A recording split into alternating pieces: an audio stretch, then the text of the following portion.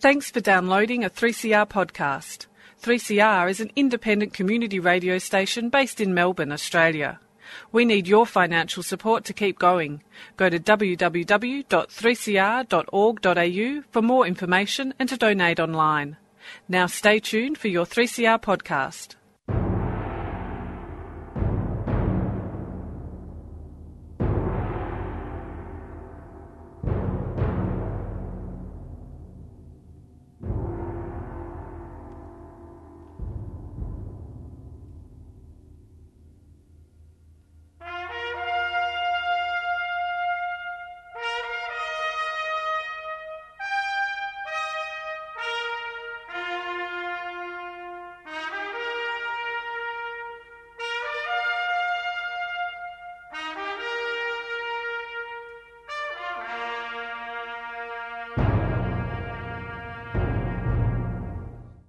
Well, good afternoon, listeners. This is the Dogs Program. The Australian Council for the Defence of Government Schools are here every Saturday at 12 noon, without fail, to defend and to promote public education. That is, education which is public in purpose and outcome. Above all, it is publicly accessible to all children, and it should be publicly owned and controlled. No private-public partnerships, thank you. As well as that, it is the only one that should be publicly funded because it's the only one that's publicly accountable. Now, all of these ideas seem to be self-evident, excepting that in Australia for the last 50 years we don't seem to be too good at performing common sense policies. And this has certainly been the case in education since state aid or public funding was given to private schools that are not public in any of the ways that I have just described. And the Dogs have been here since 1964, and last Sunday they went off to the Pibsey people down in Seaford, and we had a lovely time there with these people because they are very concerned about public services and corporations and the way they are taking them over in this country. And these are some of the preliminary remarks that I made when I was asked to speak. Robert, I'm sorry, is not here today. He also spoke, and he will tell you what he had to say about the actual schools down Seaford Way and their funding, because it turns out that the Catholic school down there actually gets more than one of the local public schools, but per student, that is. And that is in public funding only. That's discounting other funds that they have, like fees. But this is what I had to say. Back in the day, that was Whitlam's day, the claim was made that the state aid issue was dead. Well, tell that to Mr Birmingham and all of the reporters in the mainstream press in the last 2 weeks, after Birmingham was forced by Tony Jones to admit on Q&A on the 26th of the 9th, 2016, that some private schools were overfunded. Surprise, surprise. That's not the most interesting news for those who watch the privatisation ideologues and the hedge funds wandering around the world for profiteering on the back of public facilities. Because the problems of the GFC of 2008 were papered over. The derivatives, trillions of dollars worth of them, never went away. No, the most interesting news is semi-buried on page 36 of the Friday, the 30th of the 9th, 2016 Financial Review. Namely, there's a rumour that the hedge funds are circling a cornerstone of our cannibalistic capitalist system, namely the Deutsche Bank. Since then, in the last week, the United States, which was asking them to pay an enormous bill, they have appeared to have papered things over a little bit. But one wonders when the Deutsche Bank is in the same kind of situation that Lehman Brothers was in 2008, just what is going to happen. And perhaps Brexit was the best thing that ever happened to Great Britain. So we ordinary folk must ask a very basic question. Do we want these big corporations to privatise our public education enterprises. And if we do allow it, what's going to happen to our children if these enterprises fail? Because fail they do. And when they fail in a very big way. The results are on the board. Privatisation of basic public services has been tried in both past centuries and in recent years, and it has failed dismally. Look at the mess that Mr Birmingham is now in with the student debt in the vet sector. And he's trying his hardest to blame Gillard, and so he should blame Gillard, because they privatised TAFE. It's a multi-billion-dollar scandal. And private schools like Acacia College Mernda have proved a financial disaster, not just for the school but for the whole uniting church itself, that's been forced to sell up little churches without even the congregations having much say in it. And the census debacle has been a national embarrassment too. Are we even secure these days from attack? Now government IT is being contracted out. South Australia has just suffered an energy catastrophe because the privatisation meant that the infrastructure has not been updated. They have big poles still up in the air. Why can't they put it underground? Because it costs money and affects profits. And Turnbull got political and tried to blame the alternative energy for infrastructure failures and rising costs because of privatisation. Well, he can fool some people, listeners, but he can't fool us. Energy was privatised in recent decades to the tune of neoliberal ideology. And Frydenberg should resign if ministerial responsibility means anything. Because private corporations, and that includes private religious corporations, are about profit, not about proper provision. Now, last Sunday, we went down to Seafoot to discuss current attempts to privatise education. And the Dog's position is that privatisation always failed, has failed, and will always fail, dismally. Along with health, its failure, however, is the most worrying because it threatens to undermine our public education system and with it the very democratic, legal, economic and social fabric of our society. So in spite of a litany of failures, the private market ideology is still laid up in heaven, and Turnbull has directed the Productivity Commission to conduct an inquiry into how to further privatise our public services without looking at whether handing over control of our services to corporations is in the best interests of all Australians. When will they ever learn?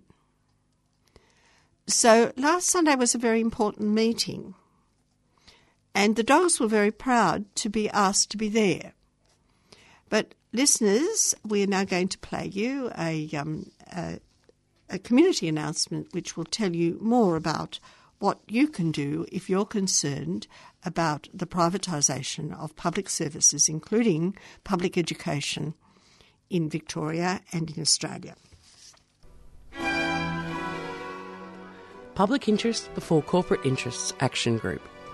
Why is it so difficult to find a home, to pay rent, pay mortgage? Why is it so difficult to afford childcare, get a decent education for the kids, have so much trouble gaining access to public hospitals and healthcare, finding a job, let alone a secure, well-paid one, to be able to pay for gas and power bills or even put food on the table? Remember when we could do all of this on one wage and an 8-hour day? We invented and built, discovered and taught. We made ships, planes and cars. We were among the world first in social, health, scientific and arts initiatives. Alas, no more. The three big parties are funded by corporates and therefore dependent and cannot honestly represent public interest. We are looking for like-minded people who would be interested in making significant actions to inhibit corporate power by pressuring politicians, writing public petitions, initiating public forums to inform and also give people a voice, organising demonstrations, standing a political candidate, investigative journalism and corporate vulnerability analysis. Contact PIBCI, www.pibci.net, www.pibci.net. Email info@pibci.net, pibci.net. Phone 0439 395 489. PO Box 20 Parkville, Victoria 3052. Public interest before corporate interest. If you would like to help put public interest before corporate interest, contact PIBCI.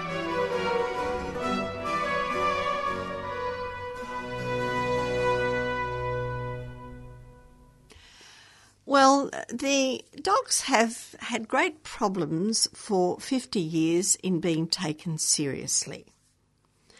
But the dogs don't mind whether we're taken seriously or not, because we are on about a cause. And our cause is very simple, and it's laid down in our Constitution. We have two objectives. One objective is to promote and to defend public education, and the other objective is to oppose any attempts to water down the separation of religion and the state in this country, because the two are, in fact, very intimately connected. And we have done this for the last 50, 60 years, and we'll do it for the next 50 or 60 years too. But we have been called all the names under the sun because we have been prepared to take on the private school interest, the private religious school interest. And a few people around Australia have been prepared to do this, the secularists and the rationalists and those who have a genuine Christian belief and take very seriously what Christ said about giving to Caesar what belongs to Caesar and to God what belongs to God.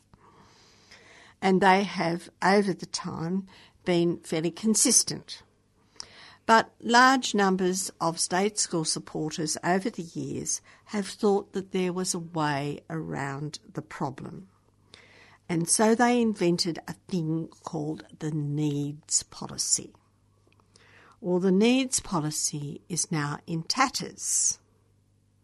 And it's coming out that what it's always been about was, in fact, a return to the bad old days of Europe with a class-based system, which is backed up by big religious institutions. We thought that we had solved these problems in Australia, and we did. But we've gone back to this, and the penny is starting to drop. In The Age this week, Julie Zigo wrote a very interesting article which could have almost been penned by the dogs. So I'm going to read you this article, and then, because Robert's not with us today, Dale is very kindly going to read out the letters that came into the paper on the same day. Because state school parents are not stupid. And the new generation of parents who want their children to go to state schools and who have no choice but to send their children to public schools are not stupid. They can see where the money is actually going and where it shouldn't be going if it was a fair system. So this is what Julie Zago has to say, starting off with the idea that perhaps we should have an equitable system and an equitable society. This is on page 19 of The Age of Thursday, October the 6th, 2016. A class system schooled in privilege. An equitable education system in Australia, ? We are deluding ourselves. How did we become the nation that all but abandoned the ideal of public education for the greater good? The nation that clings to a mythology of egalitarianism even as its leaders throw billions of taxpayer dollars at the richest schools with no strings attached. The nation that's deluded itself into believing it can entrench privilege without also exacerbating disadvantage. Not only does Australia have one of the most inequitable education systems in the developed world, and last Sunday, our listeners, Robert pointed out to his audience that the Australian system is weird in the way we try to kid ourselves that we are an egalitarian nation when we throw so much money at privilege. So not only does Australia have one of the most inequitable education systems in the developed world, an inequity that's a direct threat to our prosperity, our leaders have been celebrating this failure as a virtue.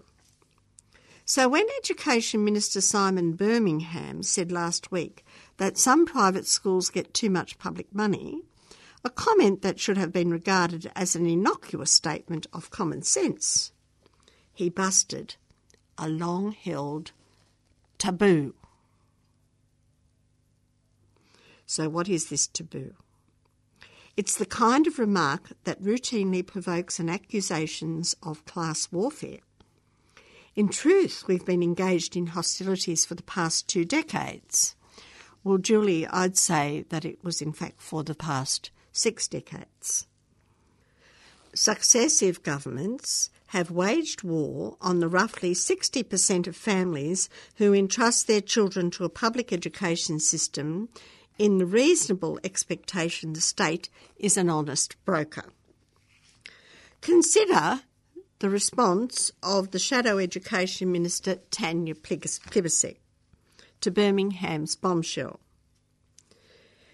We know her taunting him about a secret hit list was a tit-for-tat reference to Mark Latham's notorious private school hit list of the 2004 federal campaign.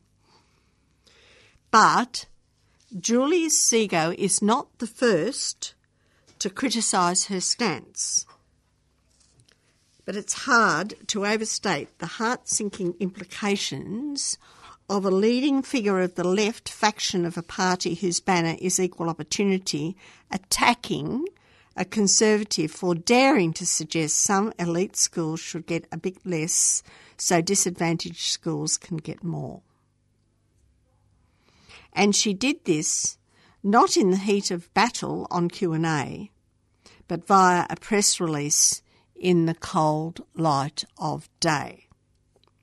Well, Julie Seago doesn't go on to say, of course, what the background of these people actually is and where they went to school and what religious background they come from. But as for a hit list, Julie Seago remarks, there's no shortage of suggested mock-ups. None of them are secret. One published in The Age last week showed 150 private schools overfunded by hundreds of millions of dollars, a list that includes Bluestone Melbourne Grammar and Oak Hill College in Sydney, which boasts an indoor swimming pool and farm with livestock. As Birmingham negotiates a new funding deal with the states, the private school lobby argues that targeting overfunded private schools would only reduce the federal government's spending on schools by 0.5%. Well, we don't believe their figures, do we? We never have, especially when down here in Victoria, the Auditor-General's finally had the intestinal fortitude to take on the Catholic Education Office. But Julie Seago doesn't go into this, of course. But the sector's economic frame of reference, that's a coherent argument because to Melbourne Grammar, an extra $2 million is mere pocket money. The Independent Schools Council of Australia warned private schools shouldn't be treated as a, quote, easy target for funding costs. If the past is a guide, they've little to worry about. Latham's electoral failure in 2004 gave rise to the mythology, and I'm very glad that she's saying it is a mythology because it was, that the idea of the fair go had come to encompass an irreversible entitlement of rich schools to taxpayer funds. In fact, if you go back to 2004, you'll see that his hit list improved his chances in the polls. What was a problem for Latham were the loggers in Tasmania. And I've always said this, it was quite obvious at the time, but this myth has been promoted by the private schools since 2004. Myths can be hard to uproot, Julie mentions, and then from then on we've been conditioned to view any proposal to cut funding to private schools as an attack on aspirational parents prepared to make sacrifices for their children. We apparently acquiesce to this scandalous inefficiency even as the student performance stalls, even as the gutting of middle-class students from government schools creates residual schools where the high concentration of poor and disadvantaged children places yet more demands on the public purse. Well, this has happened, of course, and it was quite obvious it was going to happen, that we were going to have rich and poor in different schools. And the Dogs predicted that this would happen in 1964 as soon as the first penny of state aid came through. And it's happened. And Julie Seago is prepared to call it as it is, and all strength to her pen. Now, Julie Seago goes on. All these contradictions were baked into the Gillard government's Gonski reforms, which purported to allocate school funding according to need, but didn't really because of the Prime Minister's promise that no school would be worse off under the model. Philosophically, this needs-based funding that hasn't soothed the middle-class conscience by encouraging a cognitive dissonance. Now, good parents could send Celeste or Jackson to a private school citing all the usual reasons. It's only because the local high school doesn't teach cello. It's only because she's the fragile type, believing the funding bounty would eventually close the gap between rich and poor schools, enticing more parents like them, if not actually them, into the government system. But Julie Seago is honest enough to not blame the coalition for repeatedly reneging on Gonski, because the plan was always a typically unsustainable Labor fairy tale. Good on you, Julie. The original Carmel report was a fairy tale. If you give money to private enterprise to undermine public enterprise, then you're going to end up with rich and poor and disadvantage. And only this time, this fairy tale has been twisted out of shape. Birmingham says it would take more than 100 years for some overfunded schools to return to appropriate funding under the current model. Well, Dogs have got an answer to that. Just defund them. They're inefficient and ineffective, and they cause trouble. If they want to be independent, let them be independent. Closing the gap between needy schools and their richer counterparts calls for an extra $4.5 billion a year, an 8% boost to Australia's total education spend, says the Grattan Institute's Peter Goss. And given our budgetary constraints, that would be incredibly tough. Perhaps now, with Gonski in ashes, we can be honest about the mess we've created and start picking our way out of it. I'm not expecting anything much to flow from Birmingham's remarks on overfunded private schools. The Coalition's record on educational equity being infinitely more dismal than Labor's. But maybe now he's said the bleeding obvious, we can start a clear-eyed debate about what a fair world-class education system might look like. Well, congratulations, Julie, for saying it as it is. Now the next thing she's got to say is that the way forward is to defund the lot of them, including those poor, so-called poor Catholic schools, particularly the ones that are getting more than the state schools, their local state schools. We own them. We pay for them. Let's just take them over. And where there's duplication of facilities, let's stop that too. But that's been the Dogs' position. It was the position of the people who started our public education systems back in the 19th century.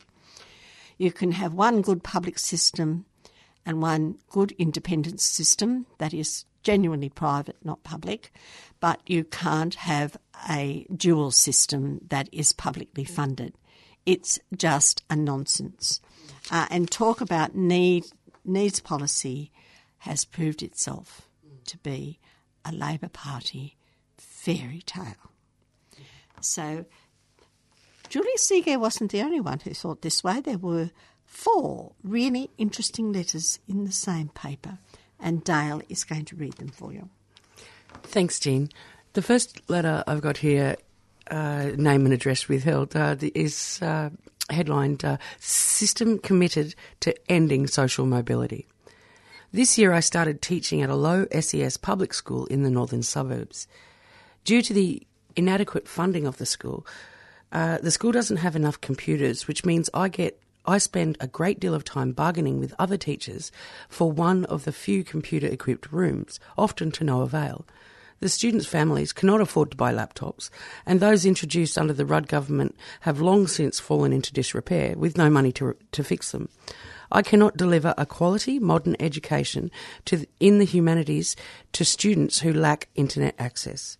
To hear that private schools already bloated with funds are receiving amounts of money above their entitlement, while schools like mine cannot afford basic requirements, is frustrating and puzzling. It indicates a system committed to increasing class disparity and stripping working class families of social mobility. The next letter is entitled, No Hope for Equitable Society. Anyone who's driven past an overfunded private school over the past few years couldn't help but wonder where it got the money for another tennis court, swimming pool, theatre, gymnasium and so on. And all this when some state schools can barely afford basic maintenance. It's a disgrace. An equitable education system underpins an equitable society. We are failing on both counts. A long time ago, I had a very heated argument with someone about aid to private schools. I was vehemently opposed. It's the thin edge of the wedge, I said, and it gives me no satisfaction to say, I told you so. The next letter, Labor's response was a disgrace. Of course, there's no correlation between the amount of money spent on education and improved outcomes. Obviously, it all depends on how the money is spent. If the money is spent on luxury facilities for elite schools, how could this improve literacy at schools catering for students from 60 different nationalities? Christopher Pyne has boasted that the additional education funding given to the Northern Territory had no strings attached, as if this were a virtue. Territory governments of both persuasions are notorious for diverting federal funds from their intended purpose. The funding wasn't even used to reinstate sacked secondary teachers. Just imagine if that money had been used to staff remote community schools with an ESL teacher-student ratio appropriate for children starting school without English. Then we might have seen literacy levels improve. Instead, we have no idea what happened to that money. Meanwhile, it was a disgrace that Labor tried to take political advantage of Simon Birmingham's admission that some private schools were overfunded, instead of welcoming the chance to reform the system. And the final letter, little change in half a century.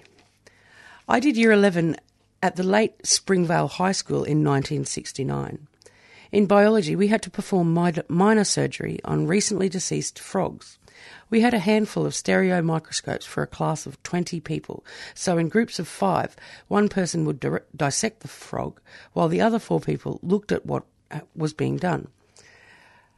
I had a mate in a big inner-city private school, and his biology class had a stereo microscope for every student. His school also had a television in every room, so he watched the moon landing from his desk. Springvale High had 4 TVs, which were hauled over to the assembly hall so we could all watch the landing. It looks to me like nothing has changed in 46 years since I walked out the gate of Springvale High for the last time, despite the numerous inquiries. The rich schools still get everything, and the poor schools still get nothing. Well, thank you very much, Dale. We'll have a bit of a break now for some music.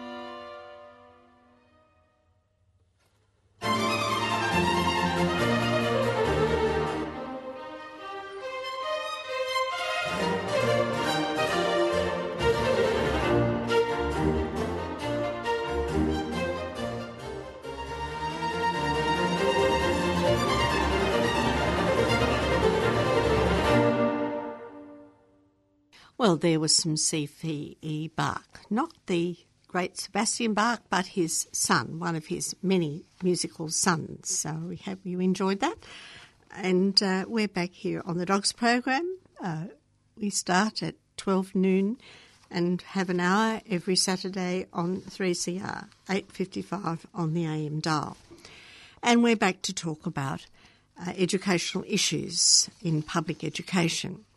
In the last couple of weeks, the pens have been writing hot on just a statement by Mr Birmingham made on Q&A. And on one website, which is called Insight, a very good website, I might say, Dean Ashenden from Melbourne University writes again. Now, Dean Ashenden is a great supporter of Gonski, as are many people. Many people placed a lot of faith and hope in Gonski, because he at least opened up the garbage tin of state aid. It became obvious that there was huge levels of disadvantage in Australia. But Gonski, like everyone before him, was not allowed to delve into the private school garbage tin. And a garbage tin it is. But because Gillard made the private schools give her a certain number of facts, FAQs, which go up on the My School website, people can now see that the time has come when many private schools who were allegedly poor little parish schools and others are actually getting more public money, direct public money, than local state schools. So the time has come to actually question state aid.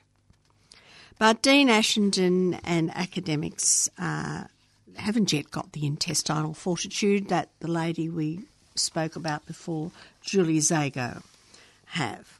Dean Ashenden is still talking about the bits and pieces.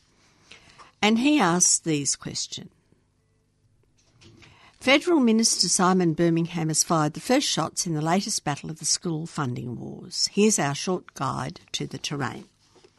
1. Has Australia been spending more and more on schools? Yes and no. Over the past decade or two, as a proportion of GDP or relative to other countries, not really. But as an amount spent per student per year over the long term, yes.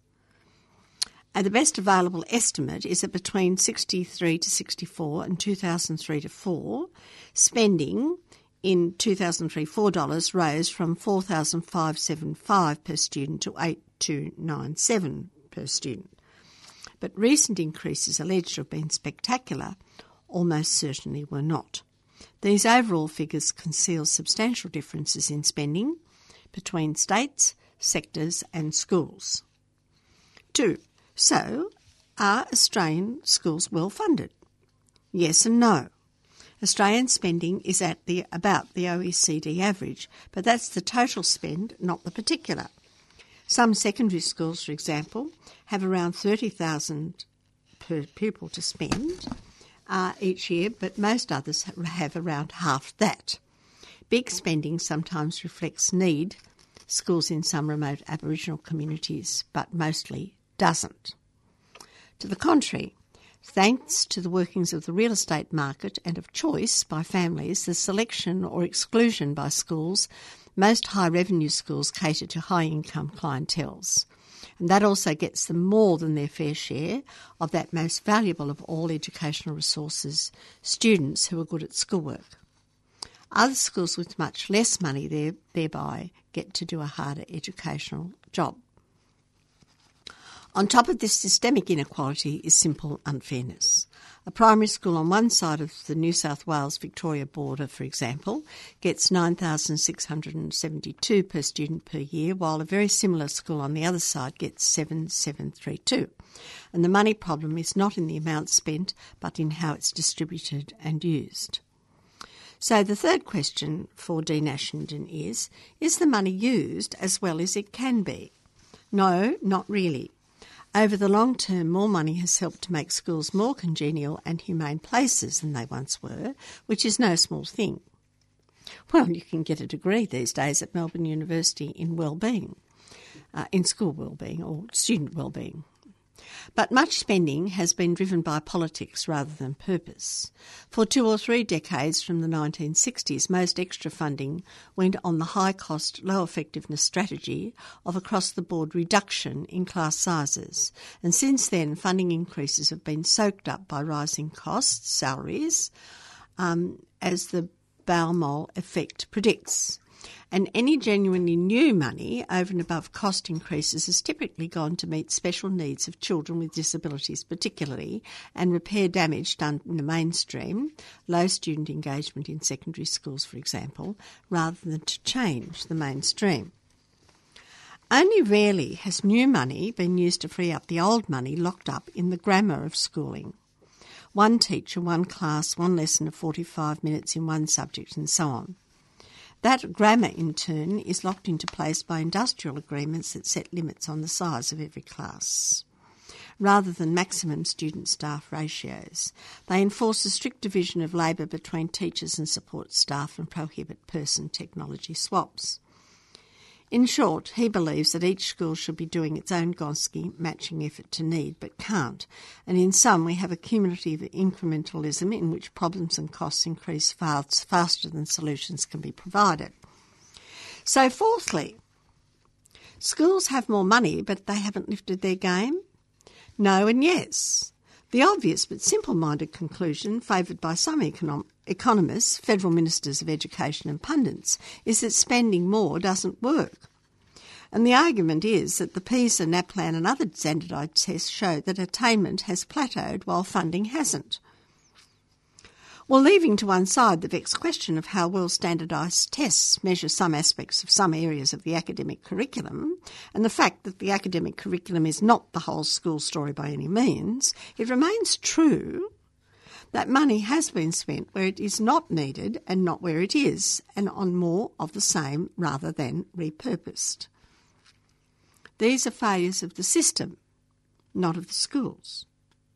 So is the tidal movement of families who can choose away from those who can't, making it more and more difficult for many schools to lift attainment? On top of which, schools are endlessly expected to do more things. So why the endless brawling over money?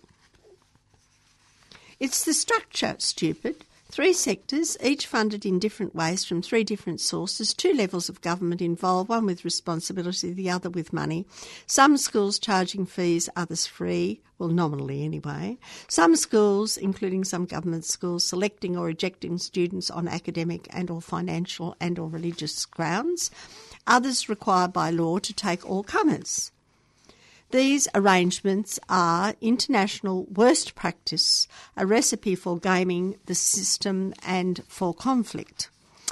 Well, I think that Dean Ashenden, and I have my differences with Dean Ashenden, has actually got something there. I'll say it again. Some schools select or reject students on academic and or financial and or religious grounds. Others are required by law to take all comers. We know which is which. These arrangements are international worst practice, a recipe for gaming the system and for conflict, because everyone has been given a legitimate basis for grievance. The fee payers argue they need more government support to keep fees down. Well, it hasn't happened, has it? And because they're taxpayers after all. The non-fee payers point out that their schools are open to all and do the hard educational yards and therefore deserve first claim on the public purse. The selective public schools keep their heads down, and the system creates a large space and rewards for politics and minimises the role of evidence and expertise. Interest groups form around different categories of school and ideologies form around them. Brawls over the second-order question of funding displaces debate over the first-order question of the character and direction of schooling as a whole. So, finally, he gets to the point. Where did these problems come from? He actually asks a historical question, and he goes back to Whitlam.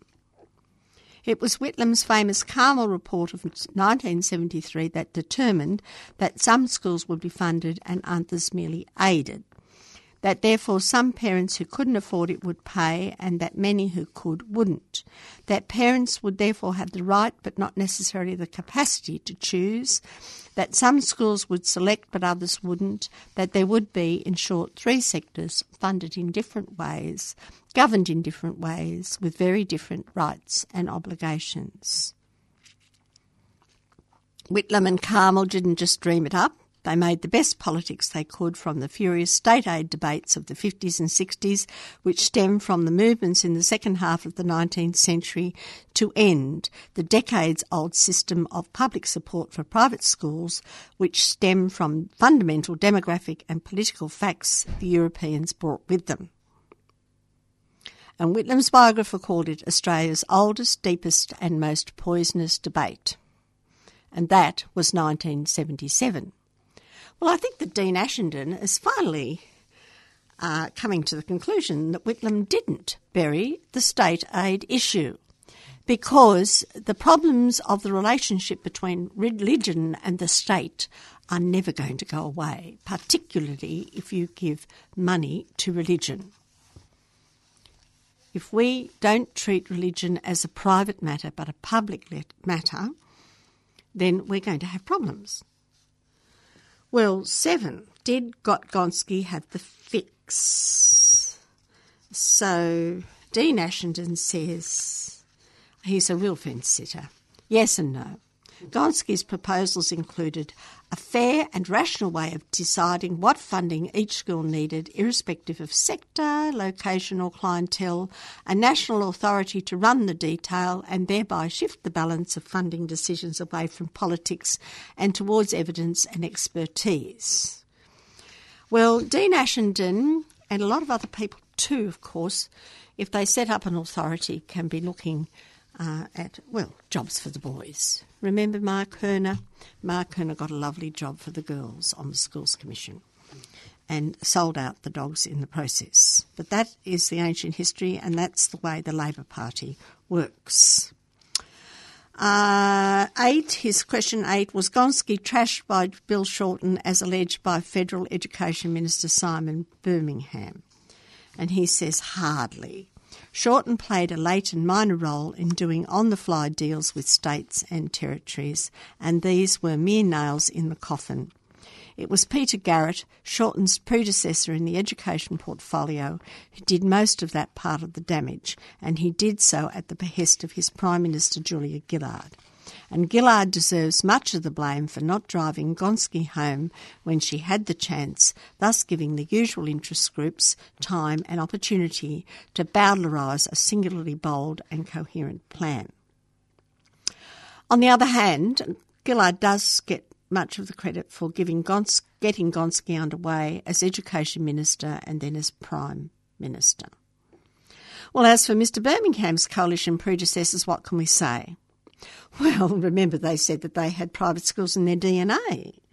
He says they were duplicitous spoilers from the outset, first bad-mouthing the whole idea, then egging on coalition-governed states to reject it, then promising at the 11th electoral hour a unity ticket on Gonski, then, nanoseconds after the election, junking it, and now, having found themselves wrong-footed by Gonski's wide and deep support, not least inside the Conservatives' own ranks, having the gall to claim that it was Labor all along that's been the villain of the piece.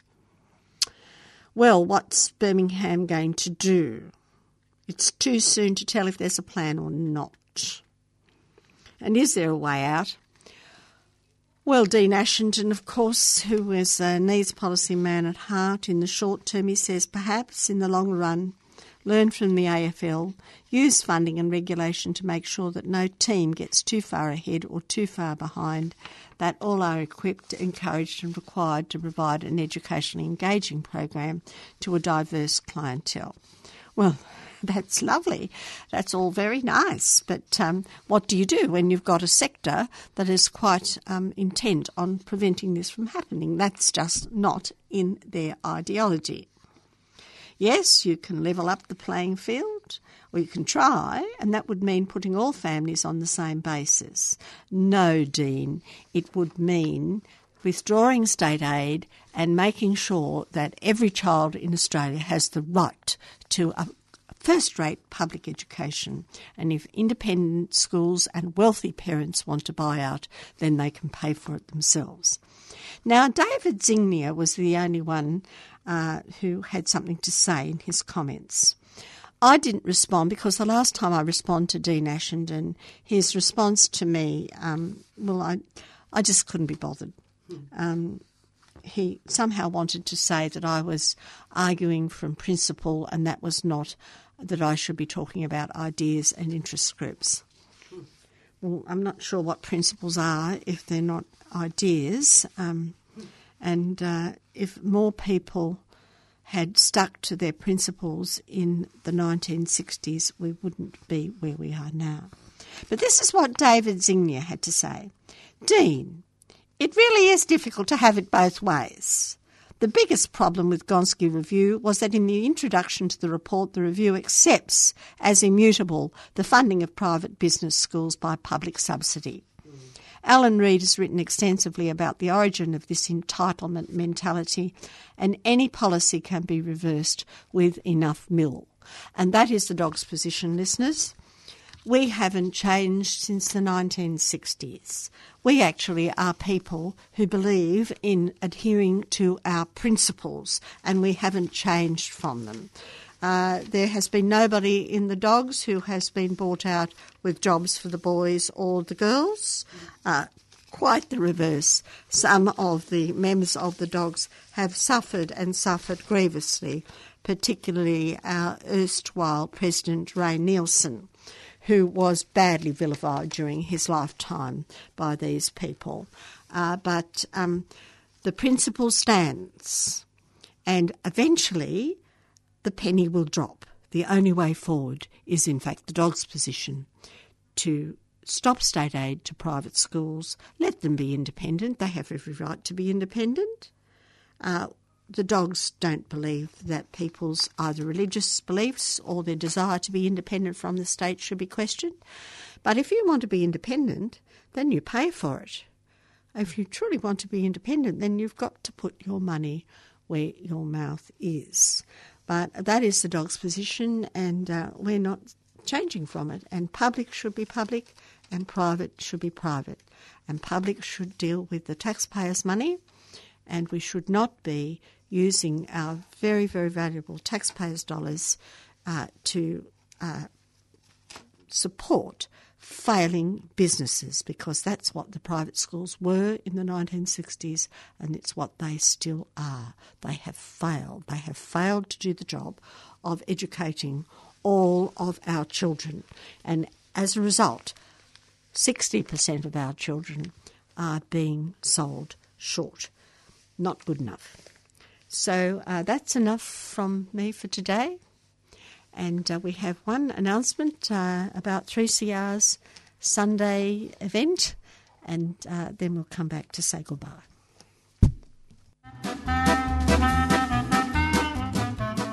On Sunday, the 9th of October, 3CR opens its doors to the community and invites you to come in and celebrate 40 years of Radical Radio. There'll be an awesome afternoon tea, roving musicians, special on-air broadcasts, and the opportunity to step into the studio and get behind the mic. There'll also be face painting for the kids, stalls, rolling station tours, and the chance to purchase, for the first time, 3CR 40th birthday t-shirt. Come in and enjoy your community radio station. 3CR Open Day, 21 Smith Street, Fitzroy. Sunday the 9th of October, 12 to 4 p.m. See us all there.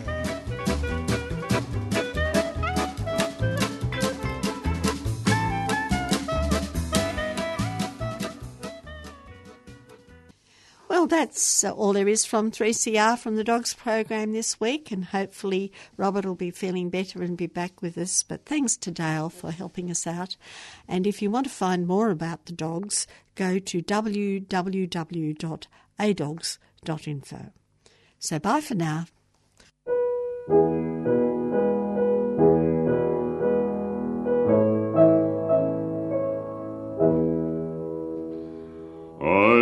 Dreamed I saw Joe Hill last night, alive as you and me.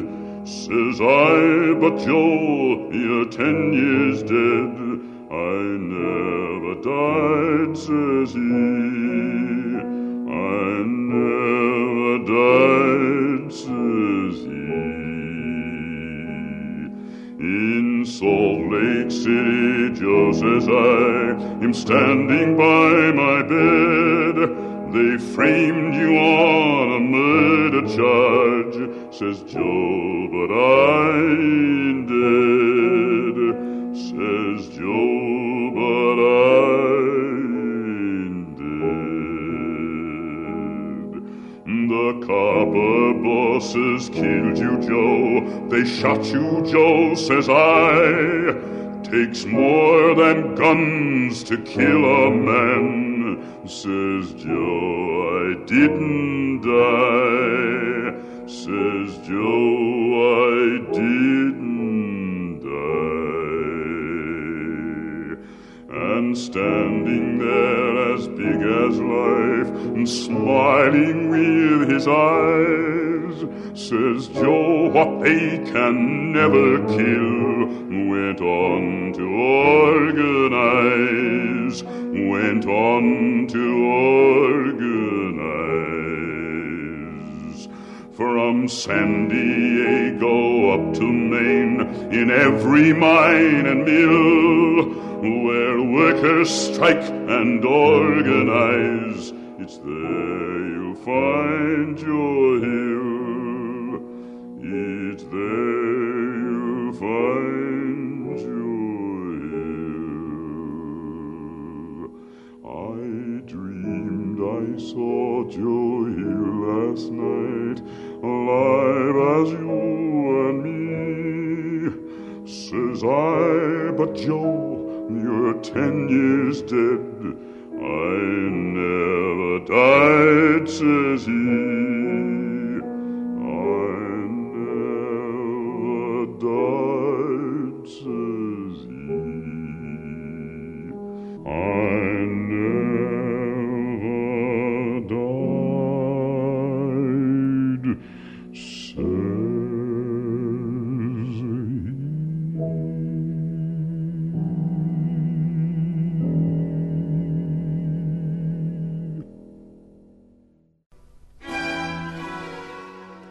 Public Interest Before Corporate Interests Action Group. Why is it so difficult to find a home, to pay rent, pay mortgage? Why is it so difficult to afford childcare, get a decent education for the kids, have so much trouble gaining access to public hospitals and healthcare, finding a job, let alone a secure, well-paid one, to be able to pay for gas and power bills or even put food on the table? Remember when we could do all of this on one wage and an 8-hour day? We invented and built, discovered and taught. We made ships, planes and cars. We were among the world first in social, health, scientific and arts initiatives. Alas, no more. The three big parties are funded by corporates and therefore dependent and cannot honestly represent public interest. We are looking for like-minded people who would be interested in making significant actions to inhibit corporate power by pressuring politicians, writing public petitions, initiating public forums to inform and also give people a voice, organising demonstrations, standing a political candidate, investigative journalism and corporate vulnerability analysis. Contact PIBCI, www.pibci.net, www.pibci.net. Email info@pibci.net, pibci.net. Phone 0439 395 489. PO Box 20 Parkville, Victoria 3052. Public interest before corporate interests. If you would like to help put public interest before corporate interest, contact PIBCI.